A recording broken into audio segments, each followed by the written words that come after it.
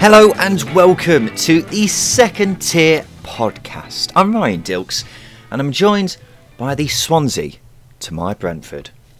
It's Justin Peach. Good day to you, Ryan. Justin, how the devil are you? I'm very good. I presume I feel a lot better than Swansea fans this morning. I assume I definitely feel a lot better than Brentford fans feel this morning. Yeah, I've seen a few Brentford fans on our Twitter. It seems like West London was quite the place to be last night with Chelsea also winning the Champions League.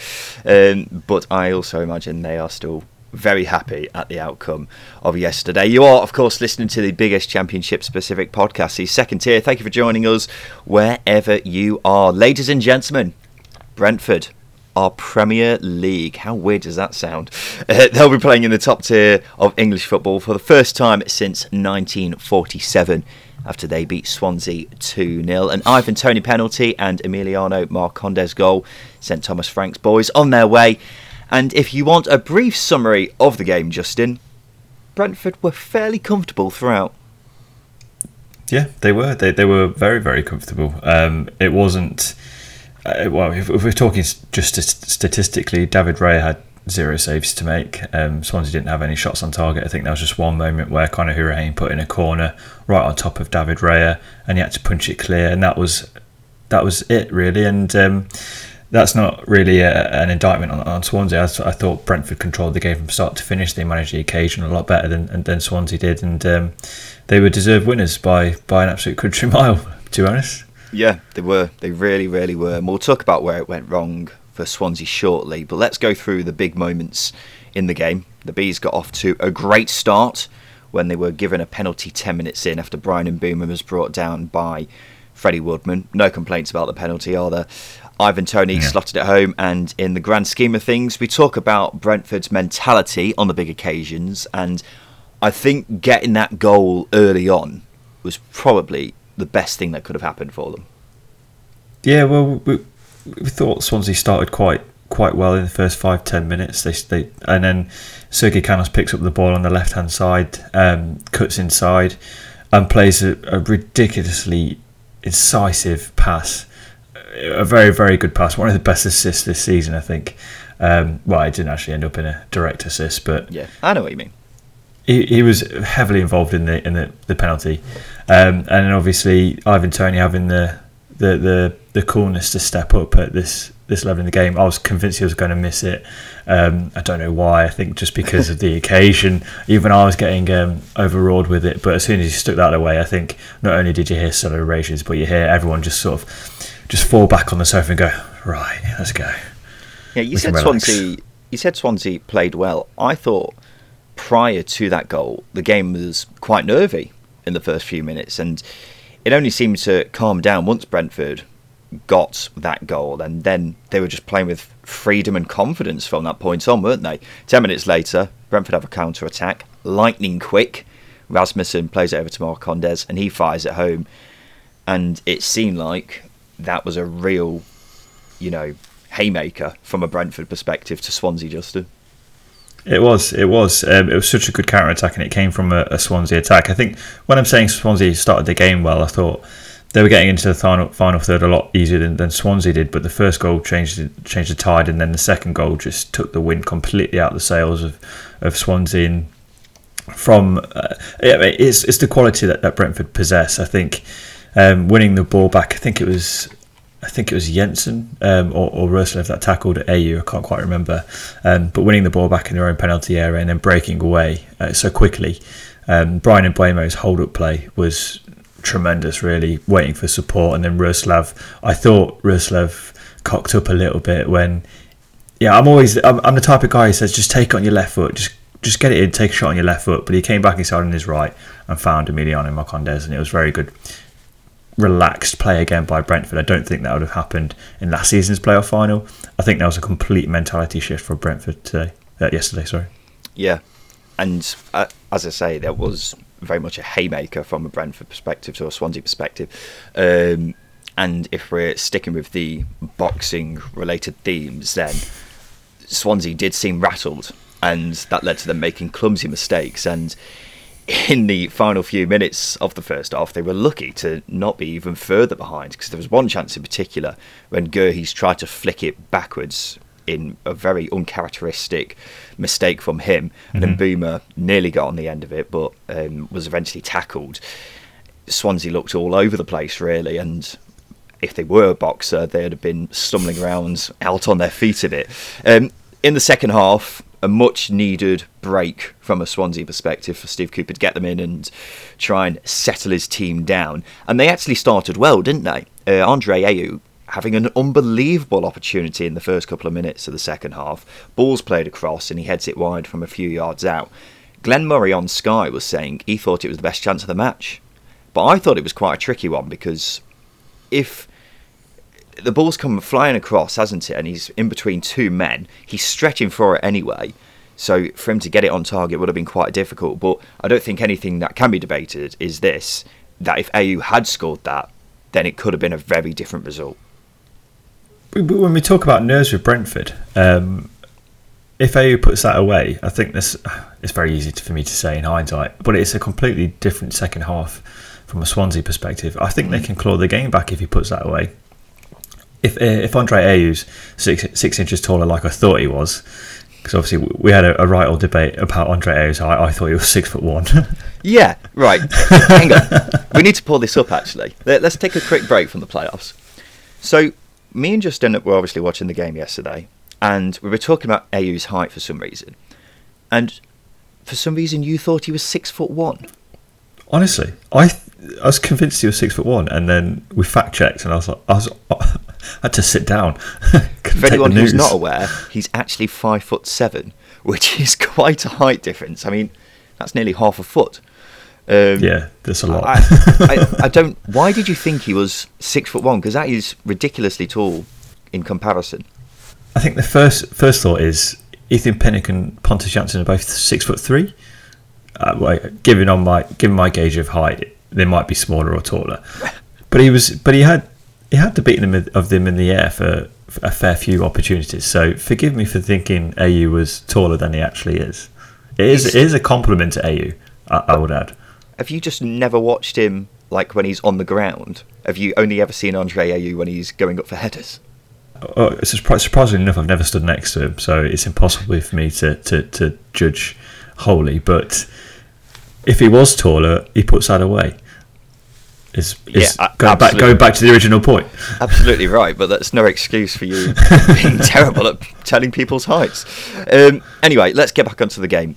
The next big moment was Jay Fulton sending off on 66 minutes for Swansea after a tackle on Matthias Jensen. Now, I think everyone had exactly the same reaction when we saw it initially. Everyone was just thinking, what a stupid challenge to make at that time. Coming from behind, we were watching the game together, weren't we? I said, That is a disgusting challenge. Jay Fulton should be absolutely ashamed of himself for doing that. Yeah. But then the replay showed that actually he didn't really do too much wrong. He stood on Matthias Jensen's foot, and then that's led to him, losing his footing and kind of two-footing him. But whatever the case, it meant this game was only going one way, really, didn't it, Justin? Yeah, it did. It was a really unfortunate red card in how it happened, but I think a red card is the fair outcome because it was a dangerous challenge, albeit whether or not it was accidental. But when it was a one-sided game before, I think any opportunity for Swansea getting into the game left at the moment that Jay Fulton got sent off in the 65th minute. There was a glimmer of hope at that point, I think. Very, very slim, because obviously they've gone 20 minutes into the second half without really getting into to Brentford. I think the only opportunities they were creating were from long throws from Connor Roberts. So yeah, any chance of getting back into the game at that point left as soon as Jay Fulton was sent off. Yeah, their chances by that point had seriously deteriorated in it anyway, but then that pretty much wiped it out, and they didn't really have much of a sniff at goal from that point anyway. Not that they had much of a sniff at goal in the whole match as a whole. So there we go. Brentford were promoted after not much else happened in the second half. What did you think, looking at the game as a whole, Justin, what did you think Brentford did right? I think they played the occasion a lot better than Swansea did. You could tell, especially sub 10 minutes after Brentford won the penalty, they were just playing with so much freedom and so much joy on the pitch, which sounds a bit cheesy, but what I'm trying to say is it felt like a weight was just lifted from Brentford. I think Thomas Frank, looking at the footage pre-game, he looked incredibly relaxed, which Thomas Frank is an intense, serious guy. He never looks relaxed, but he actually looked quite relaxed during before the game, which, you know, if that tells me anything, that he's got then he's got the players relaxed before the game. But yeah, I think overall, I think they just played the occasion a lot better than Swansea did going into it, and as well as that, they've got experience of this, whereas a few of the Swansea players don't. Quite young, aren't they? Yeah, I was going to say that I think, and this is one of those cliches that quite often I don't think really matter too much in football, but you hear analysts and pundits saying it all the time anyway. But on this occasion, I think Brentford genuinely did learn from last season. We've been hearing from Billy from Besotted. He's been saying that hopefully they'll have learned from this year, and it looked like they did. Thomas Frank, as you say, was a lot calmer than he usually is, and maybe he thought that if he can, you know, be that calm character in the dressing room, then he would go out there and reflect on the players. And they did look a lot calmer than they have done at many times this season. I think from a tactical standpoint, the most important thing they did was keep a tight leash on Andre Ayew. Yeah. One thing we've said throughout the season is if you keep him quiet, then you go a long way to keeping Swansea quiet, and that's unfortunately, from a Swansea perspective, proven to be the case. Brentford were just brilliant defensively. They kept Jamal Lowe very quiet as well. I barely remember him touching the ball, really. And they were so dangerous on the break. Every time Swansea did come at them and Brentford managed to get the ball back, it was straight up the other end. I thought Sergi Canos was great. The same with Emiliano Marcondes. The whole back line was class, as I've just said. They were so comfortable, and that's not something you say really too often in a playoff final. Quite right.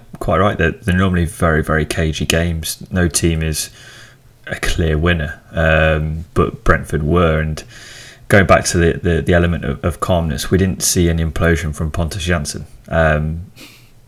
So I think that tells you how calm they were. Yeah, exactly. That tells you how calm Brentford were throughout the game, and how switched on they were, because at times their game management has been relatively poor. Going to the Bournemouth game in the semi-final, Pontus Jansson at right wing back loses the ball, Vitaly Janelt dives in, and Bournemouth score on the counter-attack. They've learned from their mistakes, which again alludes to the point that you made.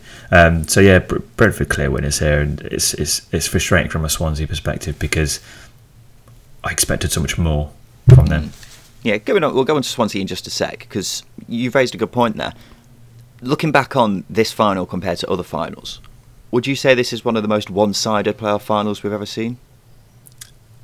Yeah, I think so. I think I go back to the Norwich Borough game where Norwich put 2 in early against Borough, and that was a comfortable game for them. But other than that, the games are very, very close. There's no separating the teams. I know Fulham won 2-0 last year, but it was 0-0 until the 118th minute. So yeah, they're very cagey games, and Brentford clear winners. One of the most one-sided finals we've seen, I think. Yeah, I'd agree with that. The Norwich game, as you said, Derby QPR was very one-sided, even though the scoreline didn't exactly go the same way. Yeah, I think it was probably the most one-sided playoff finals we've ever seen. It's from the first 20 minutes. Brentford, of course, they were 2-0 by that point, but it looked like Brentford had one foot in the Premier League. And it was always going to be a big ask for Swansea to get anything back from it. So yeah, I'd probably say it was one of the most one-sided playoff finals that we've ever seen. So that brings me very nicely onto Swansea. What went wrong for them? I suppose quite a lot, really. But from Steve Cooper's perspective, I thought starting off with 3-5-2 was an odd decision. Quite right. We were banking on them going 4 at the back. At no point did I consider that they'd go 3 at the back. The debate in the playoff semi-finals was, were they going to go 3 at the back or were they going to go 4 at the back? And I think on this occasion he's overthought it. he's tried. I feel like he's tried to match Brentford up, because obviously Brentford have gone in with the 3 at the back as well, and they looked incredibly good against Bournemouth with that 3 at the back. So I think Steve Cooper on this occasion has overthought it and got it completely wrong, considering how well they manage Barnsley, who play a similar counter-pressing, counter-style to Brentford do in how they work off the ball.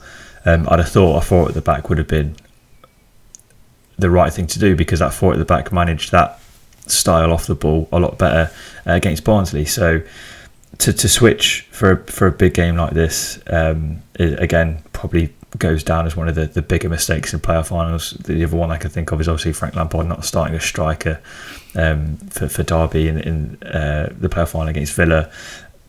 Just bizarre. And I think as well as that, just failing to get plays into the game. I think Matt Grimes had the most touches on the pitch, whereas Jamal Lowe only had 25 touches, which is one of the lowest other than the subs.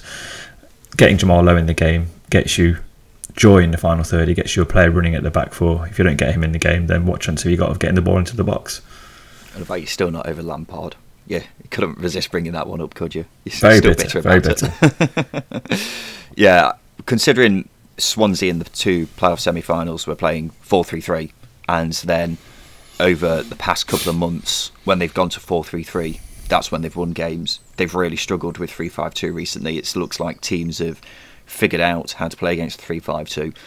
It was very odd for them to go back to the 3-5-2. And, I mean, it didn't last long, did it? I think they were playing 3-5-2 up until they were 2-0 down and then went to 4-3-3. But by that point, it's a bit too late, wasn't it? Swansea played like the side that we've seen in the second half of the season, not the one we saw in the playoff semis or the first half of the season. They didn't have many ideas going forward. Amra Kumasi at the back. It's not the Swansea side that we've seen for the majority of the season. And that's disappointing, really, because you want to see, you know, the 2 best sides possible go at it in the playoff final. But it just wasn't the case, and that's ultimately why Swansea are going to be in the Championship next season. Justin, let's go across now to the fans of the 2 teams. We'll start off with Billy Grant, the Brentford podcast Besotted. Billy, try and sum up for us what it was like yesterday. What a day. I got in at 6 o'clock in the morning, big party in TW8, went on all night. Everyone was singing, dancing, all sorts of songs, Bees Up Full of Down, everything like that. You know, the usual ones that was coming out, but also the strange one was We Are Premier League, which no one ever thought really, you know, when we started supporting Brentford years ago, we'll sing that. Day started off very early at Wembley. We were out at 9 o'clock. Sun was shining, so beautiful day, set us up nicely. Went to the pub beforehand, bit of singing, but everyone was focused.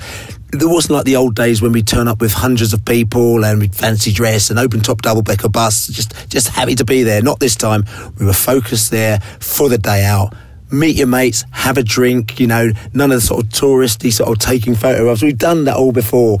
Turned up in the stadium, made loads of noise inside the stadium, absolutely got behind the team, and it was a fantastic day out. I have to say, if anything, probably a little bit surreal, because when we went 2-0 up and we thought, this is a little bit easy for Brentford, I'm not used to this.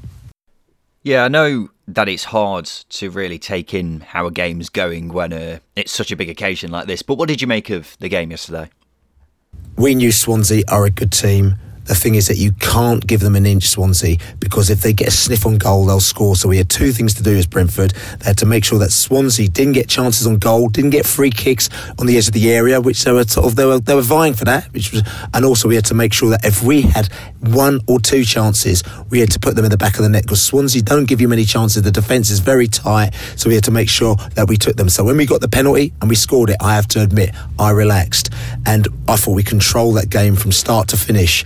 Swansea, and I'm saying this most respectfully as well, they've got to Wembley, but they reminded us of, you know, the few times when we've turned up at Wembley where you've worked so hard to get to Wembley. By the time you actually get to Wembley, crossing that next bridge is difficult. And I think the experience that we had last year, when we got to Wembley, we worked hard turning around the 1-goal deficit, got to Wembley. When we got there, we just petered out. It was very similar to us, and in a way we said we felt sorry for the Swansea fans, because you knew exactly what they were going through, but we needed to do what we had to do, and I thought it was a thoroughly professional performance.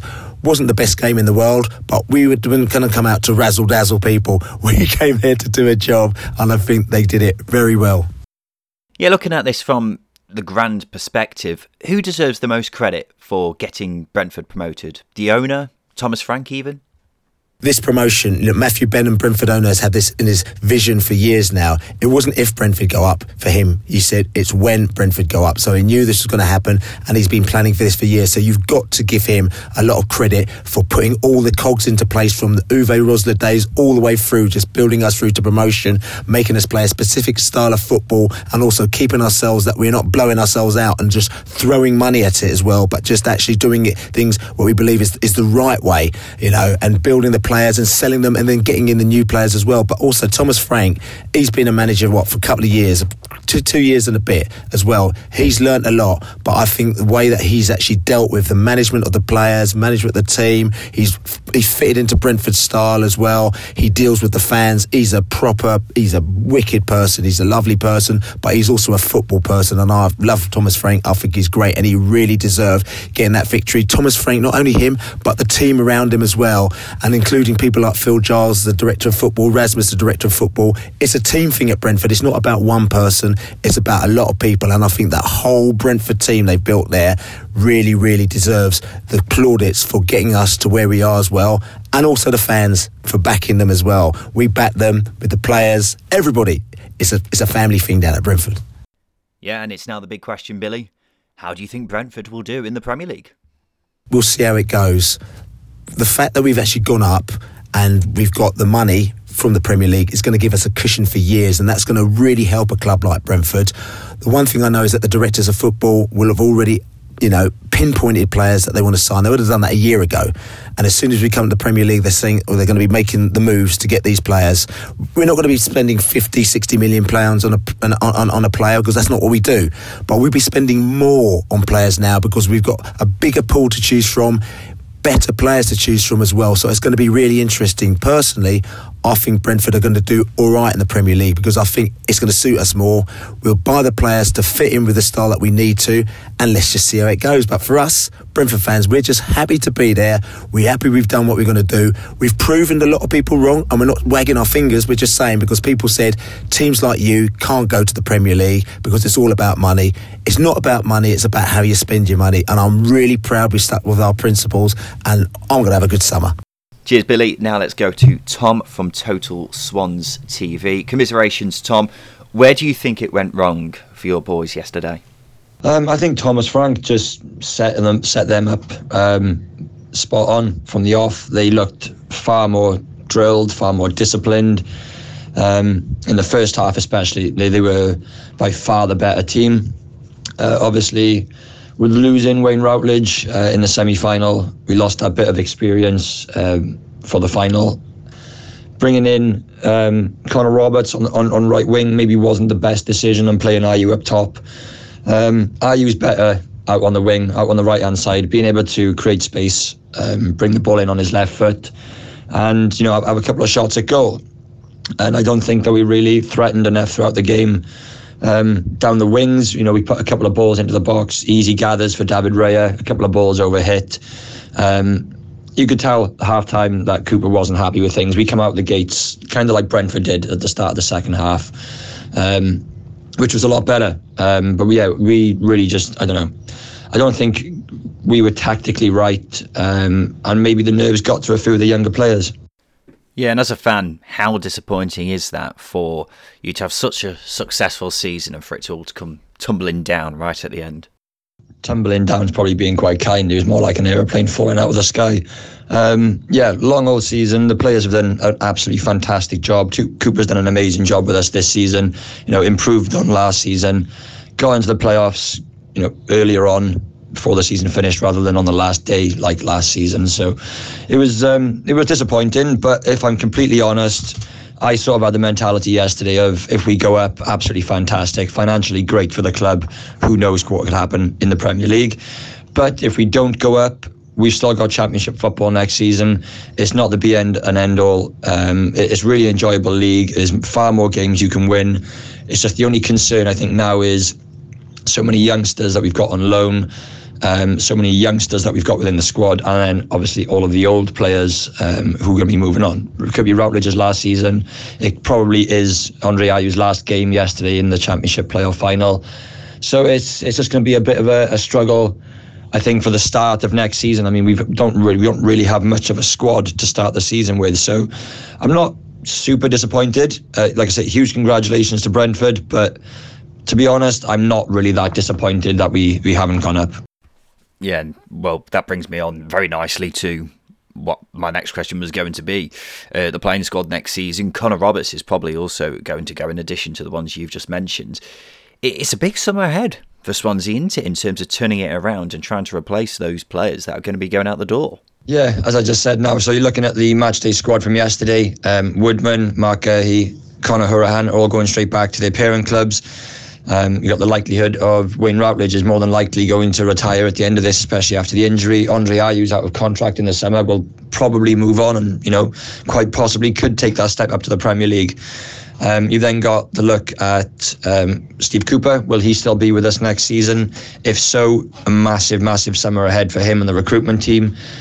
That the owners haven't really invested, to say, in the squad of the last 2 years, but they're going to have to find some money. They're going to have to be some very, very shrewd and clever recruitment throughout the summer.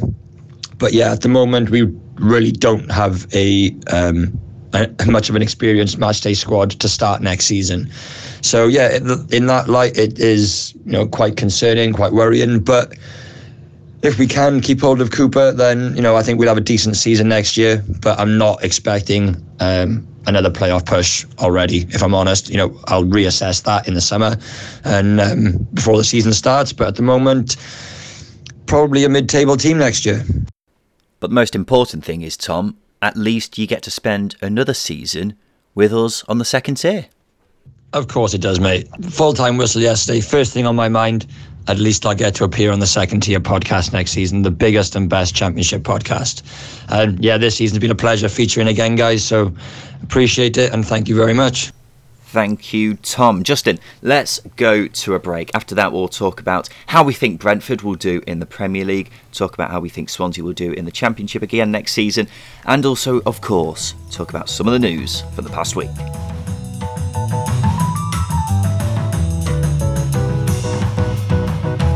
I tell you what, there's nothing I love more than a classic football shirt. I've got loads of them. A Juventus shirt, Marseille shirt, even an Antalyaspor shirt. One of the reasons I've got so many is because I can get them for a great price from classicfootballshirts.co.uk. They've got shirts for teams from all over the globe, and that of course includes Championship clubs. So if you wanted a classic Wednesday shirt, Reading shirt or Barnsley shirt, whoever you support, they'll have something for your club. It's not just shirts either, they've also got tracksuits, baseball caps, socks, so much stuff. Have a look for yourself. Go to classicfootballshirts.co.uk right now.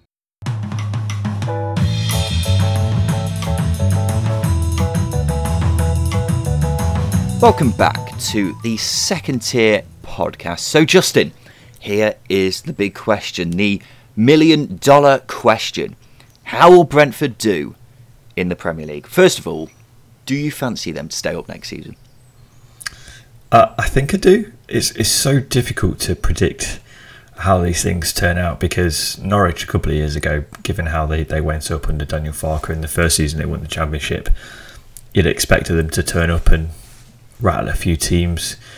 I think they beat City, but after a bit it just tailed off and Sheffield United actually ended up doing better than them. So it is difficult to say, but I think if they get recruitment right, I feel like they've got positions in their team that need improving. They'll need better quality players as backups as well. For example, is Mads Roerslev going to be the first team right back next season in the Premier League? Maybe there might be faith in him to do the job, but having players who can chip in everywhere, who've got Premier League experience, I think is going to be important for Brentford, and they might have to deviate a little bit from the transfer strategy that they put in. But then again, I think Leicester, when they first went up under Nigel Pearson, other than signing Esteban Cambiasso, there weren't too many additions with a great level of Premier League experience. I think there's Mark Albrighton as well, maybe a couple of more, but there wasn't too many, and they did fine. didn't they? They did all right. So I think Brentford eventually, and obviously won the Premier League. Just that. So I don't think there's too much that they need to do, but I think getting Premier League experience goes without saying into that team. I tell you what, Justin, I genuinely do think Brentford can be a side which breaks into Europe. I'm not saying it will happen next season. I think they'll take a couple of seasons to adjust to the Premier League and really settle themselves.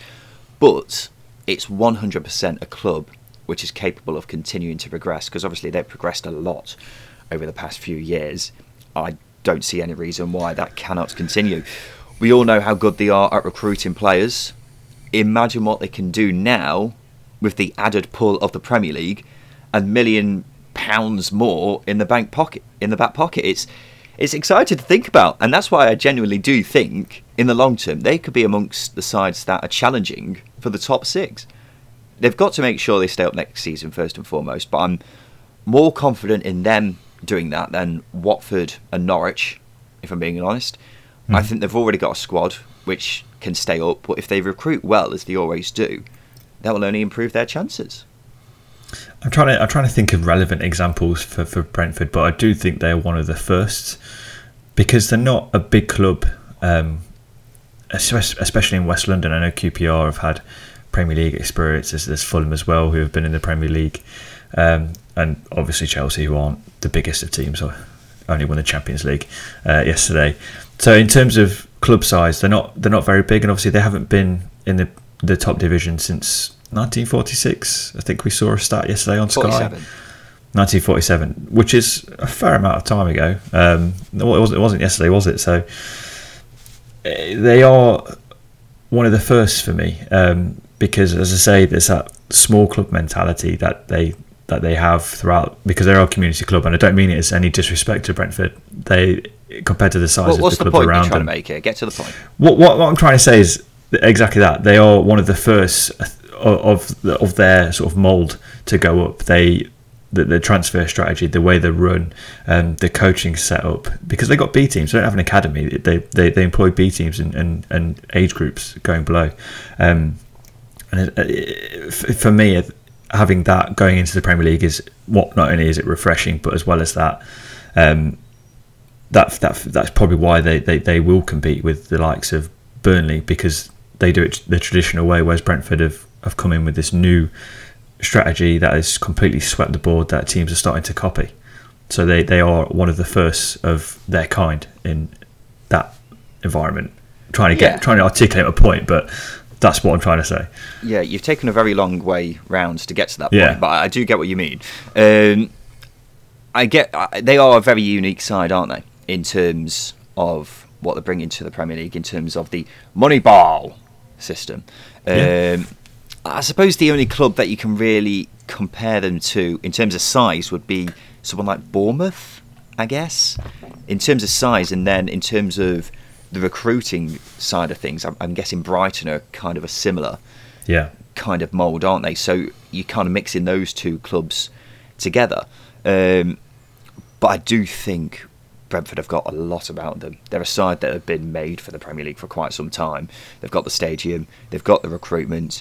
It's all about actually having the pull of the Premier League and the extra, money lying in the bank account. So now that they've actually got that, I think it can lead to great things. But speaking of chances of how they'll do in the Premier League, their chances of holding on to star players, especially Ivan Toney, have greatly increased now, haven't they? Do you think he'll stay? Yeah, I think they will. I think given how he was reacting in the post-match presser, there's no way of him leaving. I think as well as that, him having more time at a club like Brentford, who are there to improve players and sell them on, I think that's going to stand him in good stead rather than jumping ship at the first opportunity. I don't think there'll be many clubs that will be willing to fork out the money that Brentford will want for him. We look at Saeed Benrahma. A couple of seasons ago, I can't remember when it was now, but he was linked after, it was his first full season when he was linked with big clubs coming in for him. They didn't sell because they were asking too much money. I think Brentford had the same mentality with the likes of Ivan Toney, but as well as that, I think Sergi Canos has has proved that he's also a big player for Brentford, as well as Bryan Mbeumo. Vitaliano, I think he's been capped at under 21 level for Germany. So if he has a good season in the Premier League, I wouldn't be surprised to see him on the radar of Hansi Flick, the new Germany manager, as well. So there are a lot of players here who've got so much potential, so much potential. So no doubt there'll be clubs sniffing around, but I don't think Brentford are under any pressure to sell. Well, that's it, isn't it? You quite rightly said before that their system was to bring in these young players, mould them, and then sell them for a greater price. Now, they don't have to do that because they've got, obviously, the TV money from the Premier League. And when a club comes knocking for Ivan Toney, which I think they still will do, I think clubs will be asking, well, how much do you want for him? They're more than entitled to put a big old price tag on him because now they know they don't have to sell if they don't want to. So they can hold on to your star players like Toney. And if a massive bid comes in and they think, actually, we've got someone else lined up and we can bring him in for a cheaper price, then may as well. So it's only a win-win for Brentford, really, in this situation. I will say this, I'm going to miss talking about Brentford in the Championship, just in how how infuriatingly wasteful they are when it comes to XG. They do deserve to go up, don't they? Of course, they finished third with one of the best points tallies a third place side has ever had. So I don't think anyone can particularly begrudge them actually going up. I think the thing is as well, even if they didn't go up, they'd have been challenging for automatic promotion again next season, wouldn't they?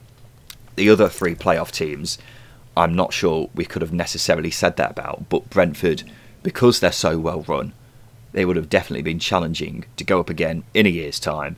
So I'm kind of glad that they have gone up, because that means it's just over and done with. Yeah, but when you say the likes of Barnsley, Bournemouth, Bournemouth have got a mini rebuild on their hands. Swansea are going to have a mini rebuild on their hands. Barnsley have got the potential to creep up, but can they replace their best players if they lose them? Alex Miller's out of contract.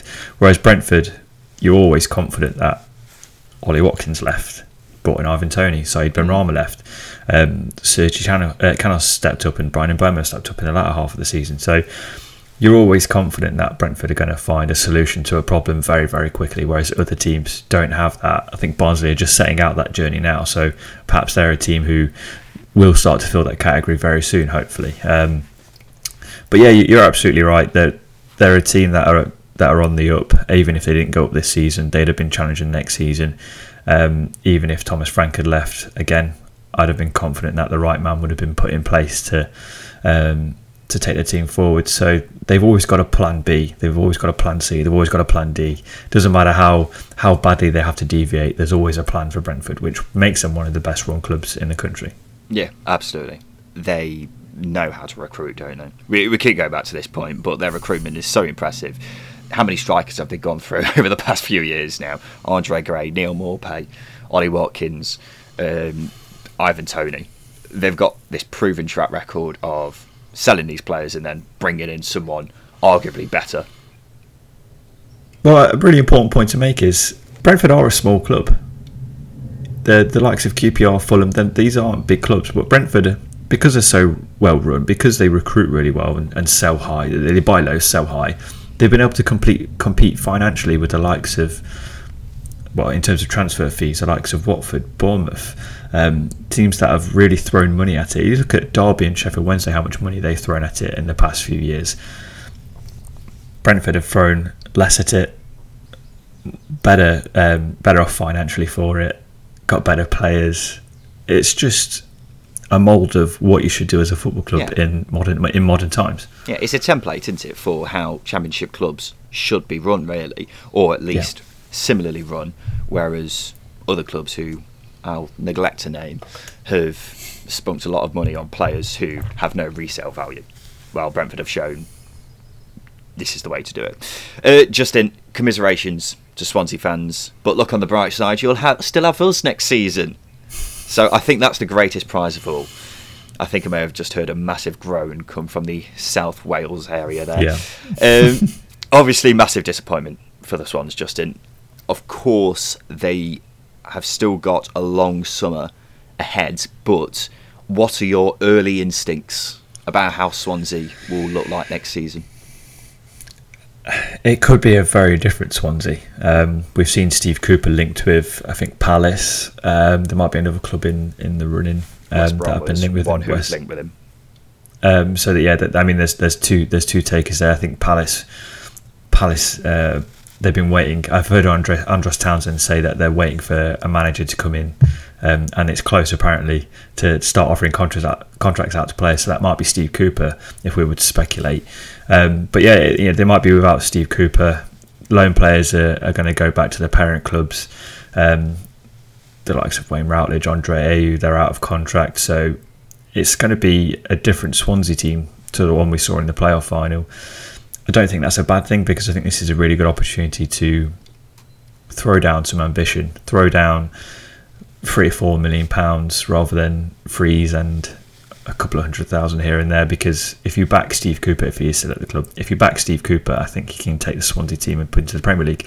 But saying that, they've got to replace the big players that are leaving. Mark Guehi, Conor Hourihane, Andre Ayew. Andre Ayew is a massive player that they're going to lose. Yeah. And that's really why I worry about Swansea a bit, Justin. It is also worth pointing out this is their last year of parachute payments, so that constant flow of cash, guaranteed cash, isn't necessarily coming in. And from a playing side of things, it does look like it's going to be a summer of upheaval at the Liberty Stadium. Andre Ayew isn't going to stay because his deal is expiring. I don't think Connor Roberts will stay either. I think he'll probably go to the Prem, and I don't think Swansea fans can be too upset about him leaving. And then Mark Guehi and Freddie Woodman are only on loan. And what I've just listed there, Justin, is Swansea's 4 best players this season. Now, for a club to lose their best player is obviously a big blow, but when you lose 4 of them, that is quite something to come back from. And it's not like the replacements are there in the squad ready to step in, are they? This Swansea squad is quite small compared to other Championship clubs, and no doubt they'll have to recruit this summer. I think they'll almost certainly dip into the loan market again. That's a very reliable source of players for Swansea as a club, and they've done very well in that market recently, and I think they'll do exactly that again, bring in some very talented players. It's just a lot of talent that needs replacing, and that leaves me at the final point that I don't think they'll be able to replicate the season that they've just had. I think that builds into the point that Steve Cooper did a very good job with the team that he's got. I think we were looking at the benches yesterday, and Brentford were able to bring on Godos, whereas Swansea didn't have They brought on Liam Cullen, didn't they? Yeah, and that's no disrespect to Liam Cullen, but he's a young lad who hasn't really done it in the first team, has he? And he hasn't got big game experience. So not having that strength in depth that teams need in a big game like that to change the game. They needed a player to come on and change the game. Didn't have that. So that not only did they not have that now, but they're going to lose their 4 best players, as you said. So they've got to replace those and bring in players who can do something as a squad player, essentially. So yeah, they're in a bit of a sticky situation. But again, Swansea, they have a good recruitment team. They identify good players. I think if Steve Cooper is there, they will be able to bring in young players. I think the free agent market is looking pretty tasty this season, so there might be 1 or 2 they'll dip in there as well. But yeah, it's a big summer ahead for Swansea, and I think I won't be surprised to see them competing up for the top 6 next season. But this season they were competing for the automatics up until sort of 8 games to go before they fell away. Don't think that'll happen next season. Well, they're not the kind of club who spends, bags of money, are they? No. They are very prudent in their spending, and that's going to be the case again. They may very well have to dip into the free agent market to bring in any permanent signings. But as I say, I think the loan market will very much be utilised by Swansea once again. The final question then on the Swans, Justin, is what you were talking about just a second ago. Steve Cooper. Will he stay or will he go? He has been linked with other jobs, namely the Palace job. West Brom is another job he's been linked with, although it looks like Chris Wilder's going to get that job now. Do you think he will stay? And another question after that is, how important is it that he does stay? I think first point is I think he will go. Really? I do. I think he will go. I think Palace.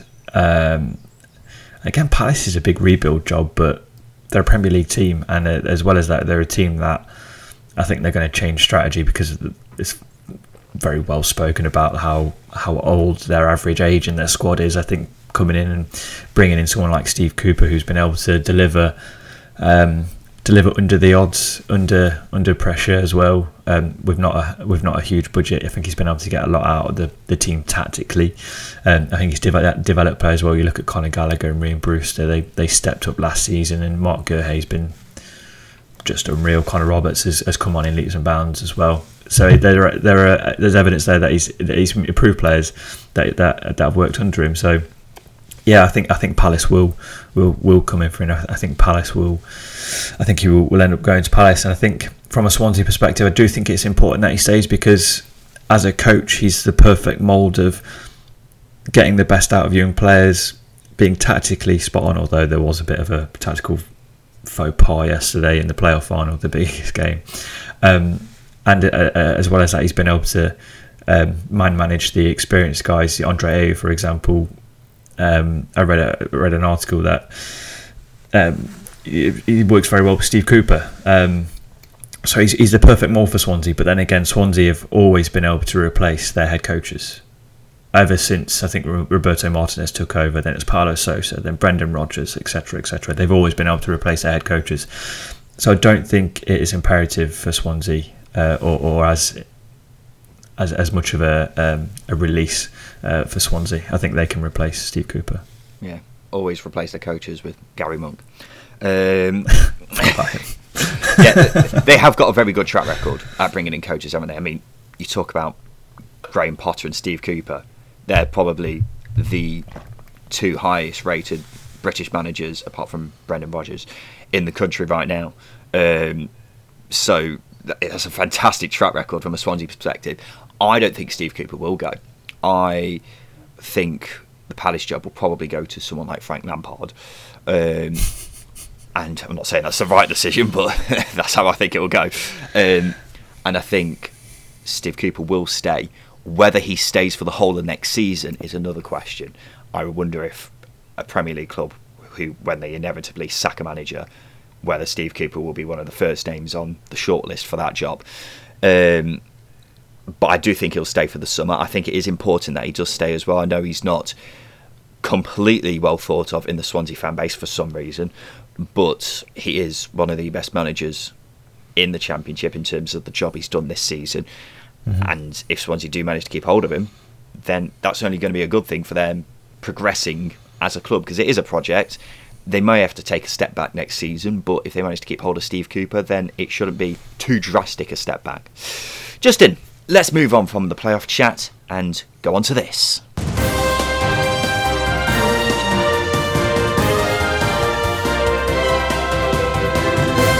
Yes, it's time for the news, and we'll start off with this, Justin. Slavisa Jokanovic has been appointed the new Sheffield United boss. He takes over from Paul Heckingbottom, who was interim charge after Chris Wilder left.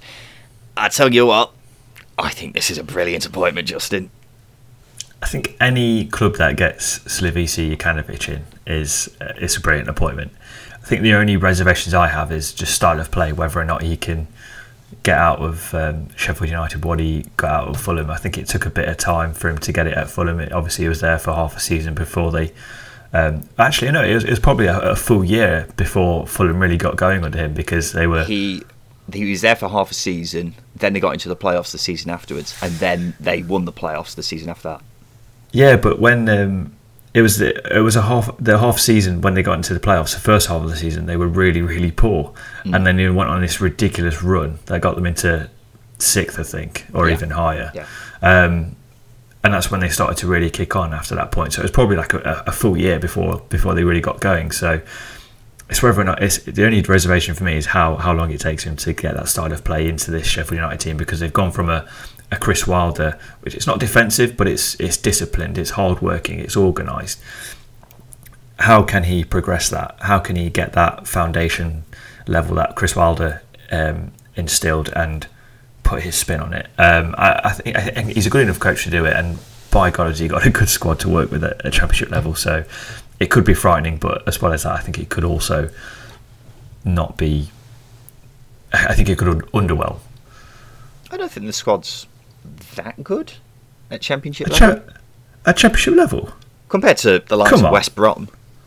I think West Brom's squad is much better than Sheffield United's. I don't know. I really rate this Sheffield United squad at Championship level. I mean, Ryan Brewster and Ollie McBurney, for example, in the Championship, we know they've both scored a lot of goals. Both for Swansea, actually. Yeah, so, that's fair. I think it's a very good Championship squad, but I think West Brom's squad, for example, is a decent Premier League squad. It's just not necessarily had the right man in charge. But going back to Jokanovic, I think it's a brilliant appointment. He plays nice football, very similar football to Chris Wilder, actually. So I don't think there's too much of a drastic change in terms of style of play.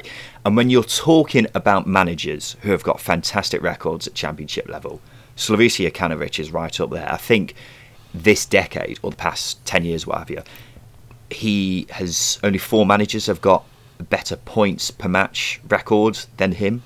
And I think the only reason that's been let down is because of that first year, as you mentioned, at Fulham. In his first season at Watford, he got promoted. In the 2 out of 3 seasons he was at Fulham, they finished in the top 6. So that is quite a track record to have at Championship level, and there aren't many better at this level than him. So I think it's a fantastic appointment by Sheffield United.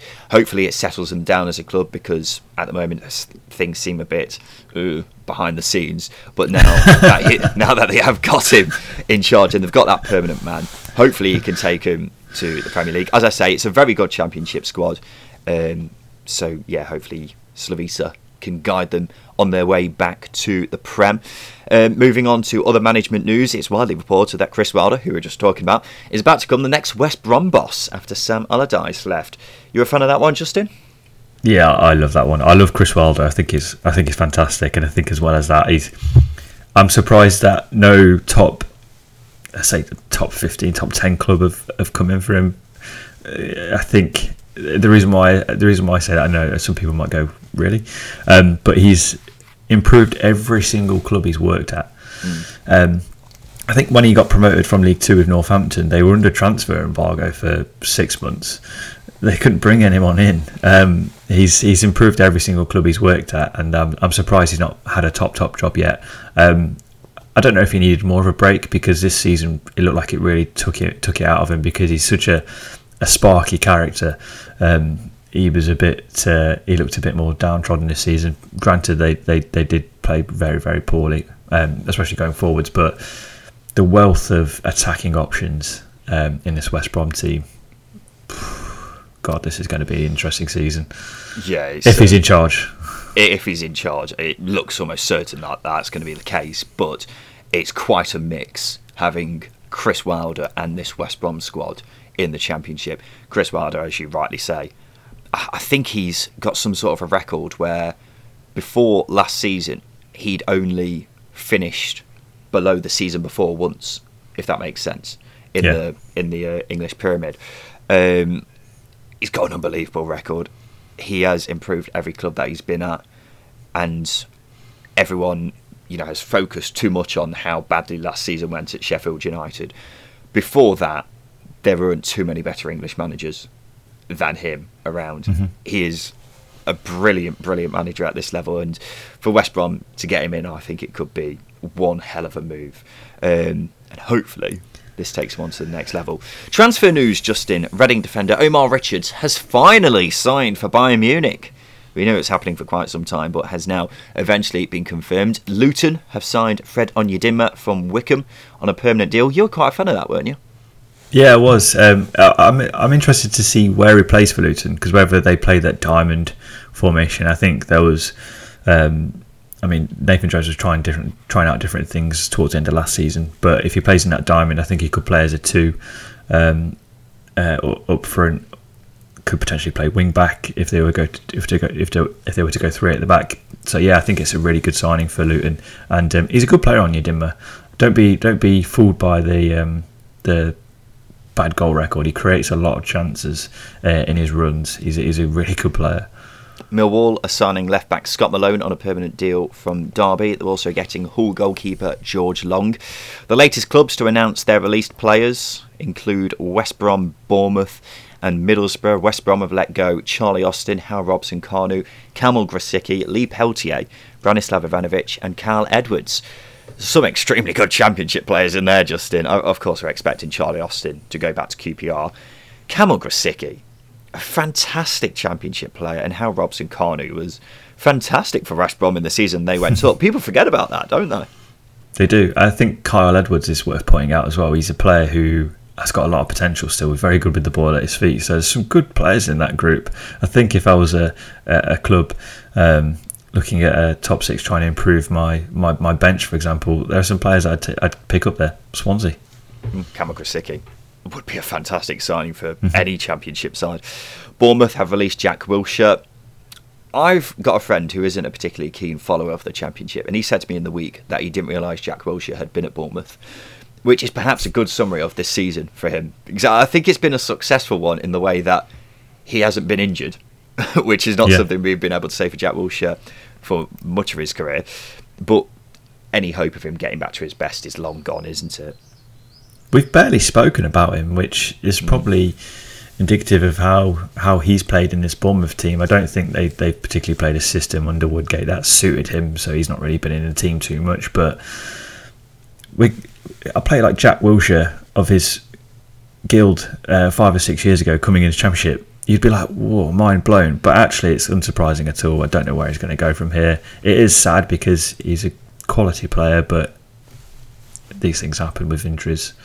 Yeah, I think he'll definitely be picked up by probably another Championship side, but it'll be interesting to know what wages he's on, because I can't imagine it's much, because clubs are very much aware of his injury record.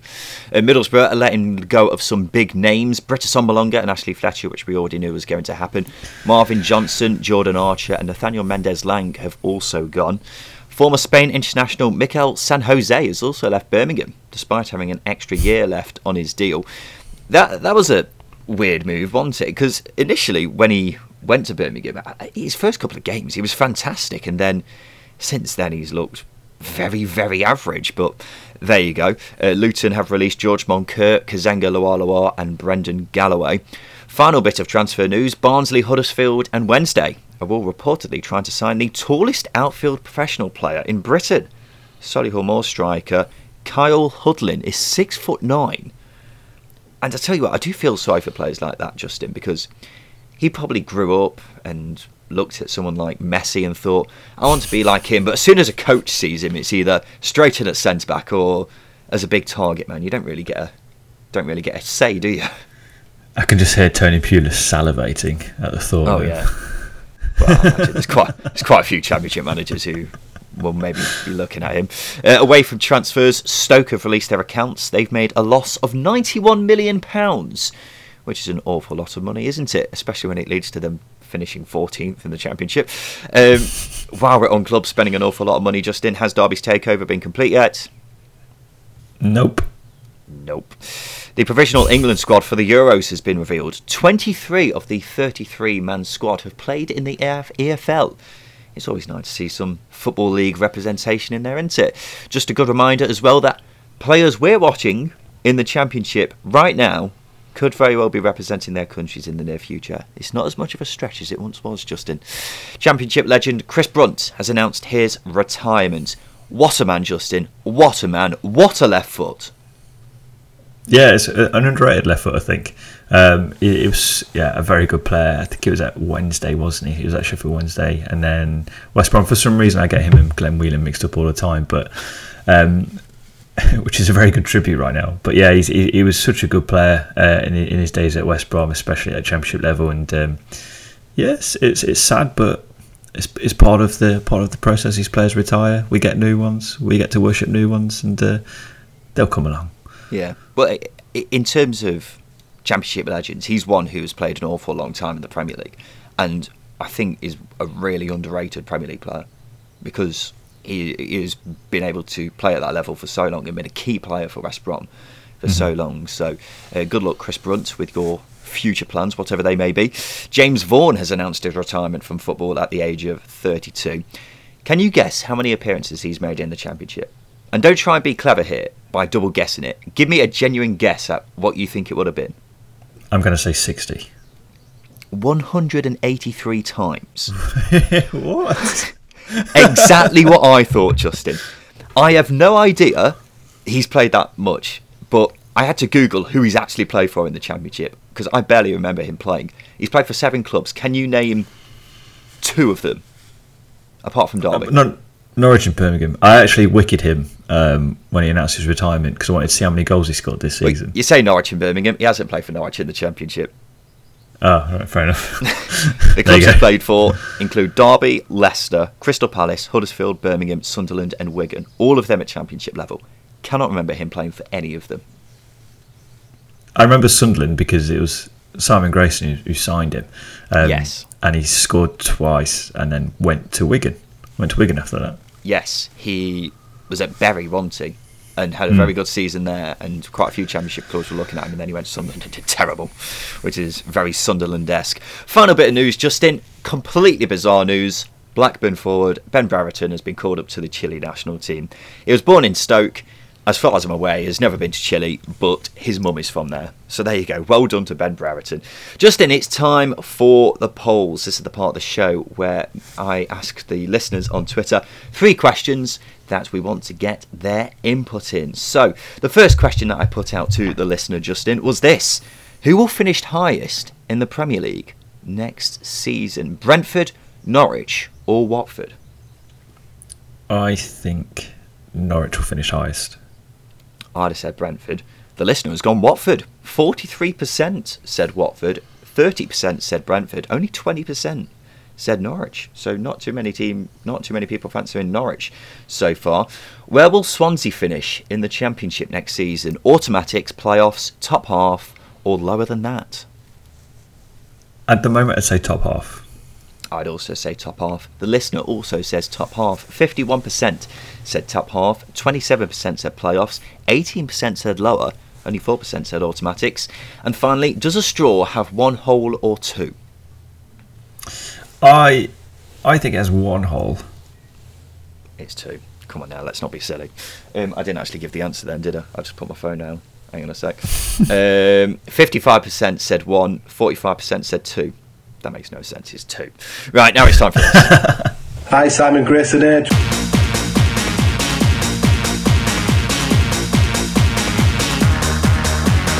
Yes, it's time for Simon Grayson's Hateful Eight. This is the part of the show where usually we give Justin and 2 guests a question which they have to name 8 of. So, for example, if I would say name the first 8 teams in the Championship alphabetically, we'd go round, and if they get one wrong, they're out, and we keep going until they name all 8. But to mark the end of this glorious Championship season, we thought we'd do things a bit differently this week. I'm going to answer the question. Simon Grayson has turned the tables on me. That sneaky so-and-so. Justin, what is the question this week? So obviously we saw Steve Cooper, a defeated boss in the playoff final, but can you name me the last 8 Championship playoff final losers? The losers or the managers? Managers. Oh, bloody hell, that's tough. They are big losers in this situation. In all fairness, I just got the teams in front of me and I was able to just pick the names off. I knew who they were. I think I'd struggle to name the teams. Right, okay. Managers. Are we counting Steve Cooper? No. No. Okay. Thomas Frank. Yes. Steve Bruce at Villa. Yes. Yeah, 2018 Steve Bruce lost. Villa lost that one. Who was in between? Oh, Frank Lampard. Yeah, didn't play a striker in the playoff final. Well done, Frank. Hope you get another top job. So bitter. Right, who was before Villa? Was that Reading? Well, Jaap Stam's there, isn't he? Yep, Stam, that's the one. That playoff final 0-0 against Huddersfield, which Huddersfield won. Now you're asking. That's 4 down, and I've got 4 left. Yeah, you've gone 2020 to 2017 there, so you've gone in order from the top. So 2016, I think, was Wednesday, wasn't it? And that was Carlos Carvajal. Yeah, Big C. I think he won a cup with Braga last couple of weeks. Yeah, doing very well down there. Well done, Carlos. Oh Christ, it was before that. We've mentioned this one already today. Have we really? Yes. Norwich beat Middlesbrough, didn't they? And Middlesbrough manager was Karanka? It was Karanka, 2-0 to Norwich in that final. I'm doing a lot better here than I was expecting. I'm having tricky. a Barnsley. Right, okay. So You're doing really well. You're getting through it a lot quicker than I got through last week's. 2014 was Derby, and the manager was Steve McLaren. It was Steve McLaren. So the last one I've got is 2013. 2013. And I can't remember who won in 2013. It was a forgettable final. It was a goal in extra time that won it. A penalty in extra time that won it. Yes, that was Palace against Watford. But I can't remember who the Watford manager was. Who was the manager? Dear. Here's Hog Dini. I've got it. I nearly said Jokanovic. I nearly stumbled then, but because you said that, I remembered. No. I would have not remembered because the camera pans instantly to Gianfranco Zola. Yep. Thank you for saying that, because I would have never got that had you not said that. Oh Christ, I got very nervous then, but I managed to pull it out of the bag. I'm very proud of myself for that. I think that's a good effort. It's stressful, isn't it? It is stressful, but it helps. After the whole season, the person asking the questions gives you clues. Yeah, I cocked up there. Well done, me. Done a very good job. Well done you, and well done me. Well, there we go. That brings an end to a glorious season of Championship football. Ladies and gentlemen, thank you for joining us, not just today, but throughout the season. Despite the football ending, we are still providing the goods over these summer months. That's right, although it won't be our usual episodes. Here's a vague plan of what we're doing. Next week, we'll be doing our season grades, where we go through each team in the Championship, talk about what went well, what went wrong, before giving them a grade. That's more than likely to be a two-parter, and that'll come out next weekend, so you've got that to look forward to. We'll probably do one more episode after that, and then we have a series of meets episodes lined up for you with current players in the Championship right now, and a few Championship legends as well. Very in-depth chats there, so you have that to look forward to. Me and Justin are going to use that time to have a well-deserved break. Justin, how are you going to spend your summer? Fixing my house. I'm going to spend 2 months in the pub. As always, guys, thank you for your support. If you could just take 2 seconds of your time to leave us a review on Apple Podcasts, then we'd be really grateful for that. It goes a long way to helping us grow as a show. Congratulations to Brentford. We're going to miss talking about you. And commiserations to Swansea fans. We look forward to seeing you again next season. As for us, we'll be back again on Saturday for part 1 of our team grading episode. We look forward to seeing you then. This has been the Second Tier Podcast. I've been Ryan Dilks. I've been Justin Peach. Thank you for listening.